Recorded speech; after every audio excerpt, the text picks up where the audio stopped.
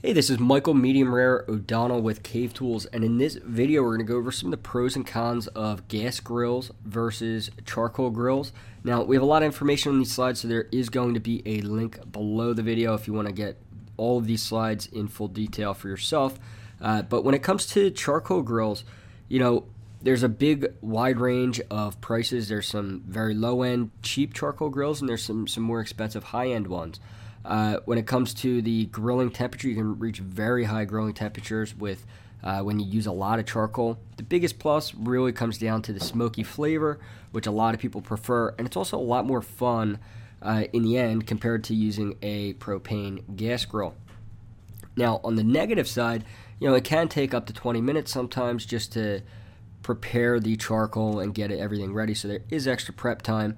Cleaning your charcoal grill is going to be a little more time consuming with all the ashes, but if you use the tinfoil technique that we recommend, it makes cleanup much easier. And some people complain about the temperature consistency because you are using charcoals. It's not as much of a consistent heat source as a gas grill. Gas grills, on the other hand, they have consistent grilling temperatures, much easier to clean, and there really isn't much prep time besides just preheating the grill grates. You pretty much turn the knob and you are ready to go. On the other hand, the prices can be very high on some gas grills.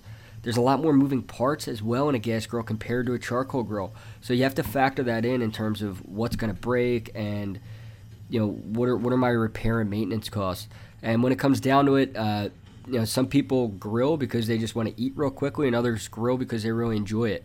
So gas grills aren't necessarily as much fun because you're just turning on the gas to light the flame. At Cave Tools, we always prefer cooking with charcoal over gas any day of the week. And if you look at the bottom here, we actually have a Cave Tools portable rotisserie charcoal grill.